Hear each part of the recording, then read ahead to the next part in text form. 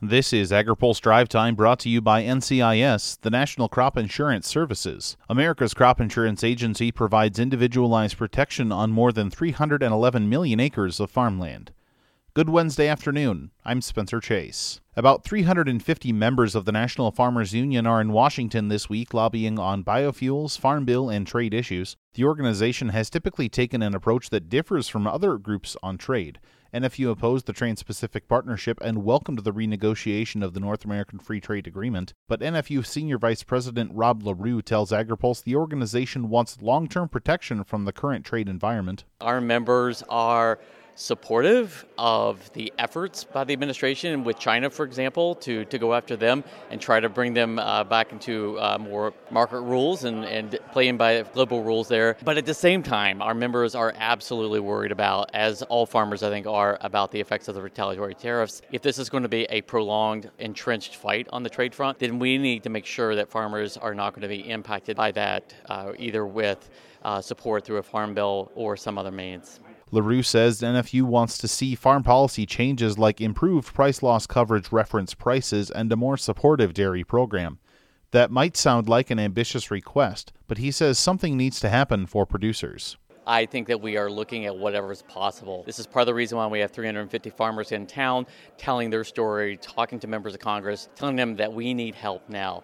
And whether that is extending a trade aid package to commodities that are being hurt kind of across the board, or whether that means looking at either through a farm bill package or something else kind of down the road, but something that puts an underpinning here, because it does look like it's going to be a long entrenched fight.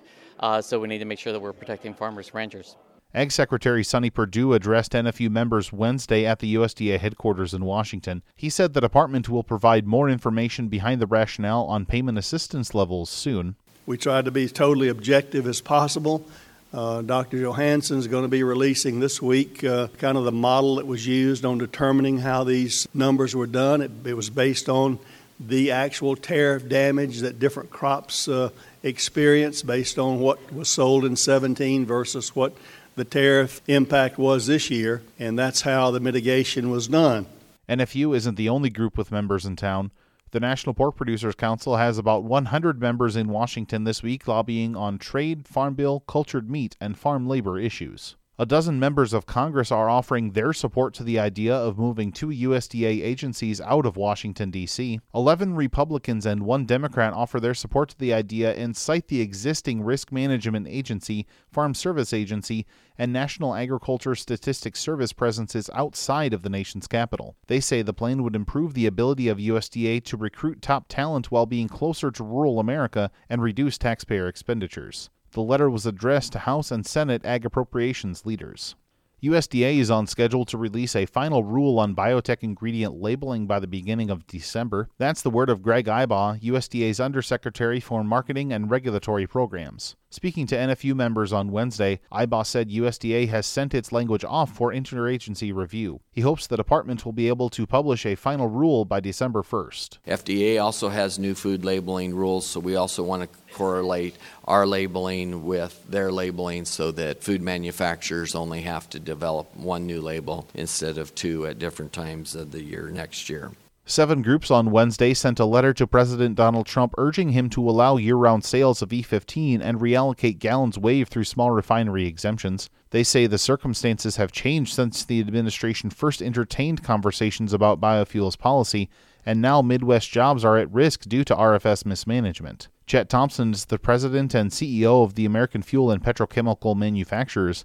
He says AFPM doesn't support issuing the necessary Reed vapor pressure waiver for E15 sales. Asked if the administration issuing the waiver would lead to a lawsuit from AFPM, Thompson said this. I can't promise you certainty on anything, but I can promise you certainty on that somebody, whether it's us or somebody, is going to challenge EPA if they move forward with an RVP waiver.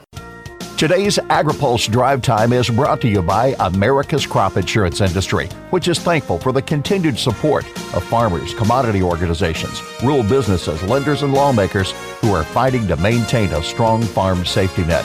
Providing individualized protection on more than 311 million acres of farmland, crop insurance remains the smartest, most efficient way to secure America's food, fiber, and fuel supply.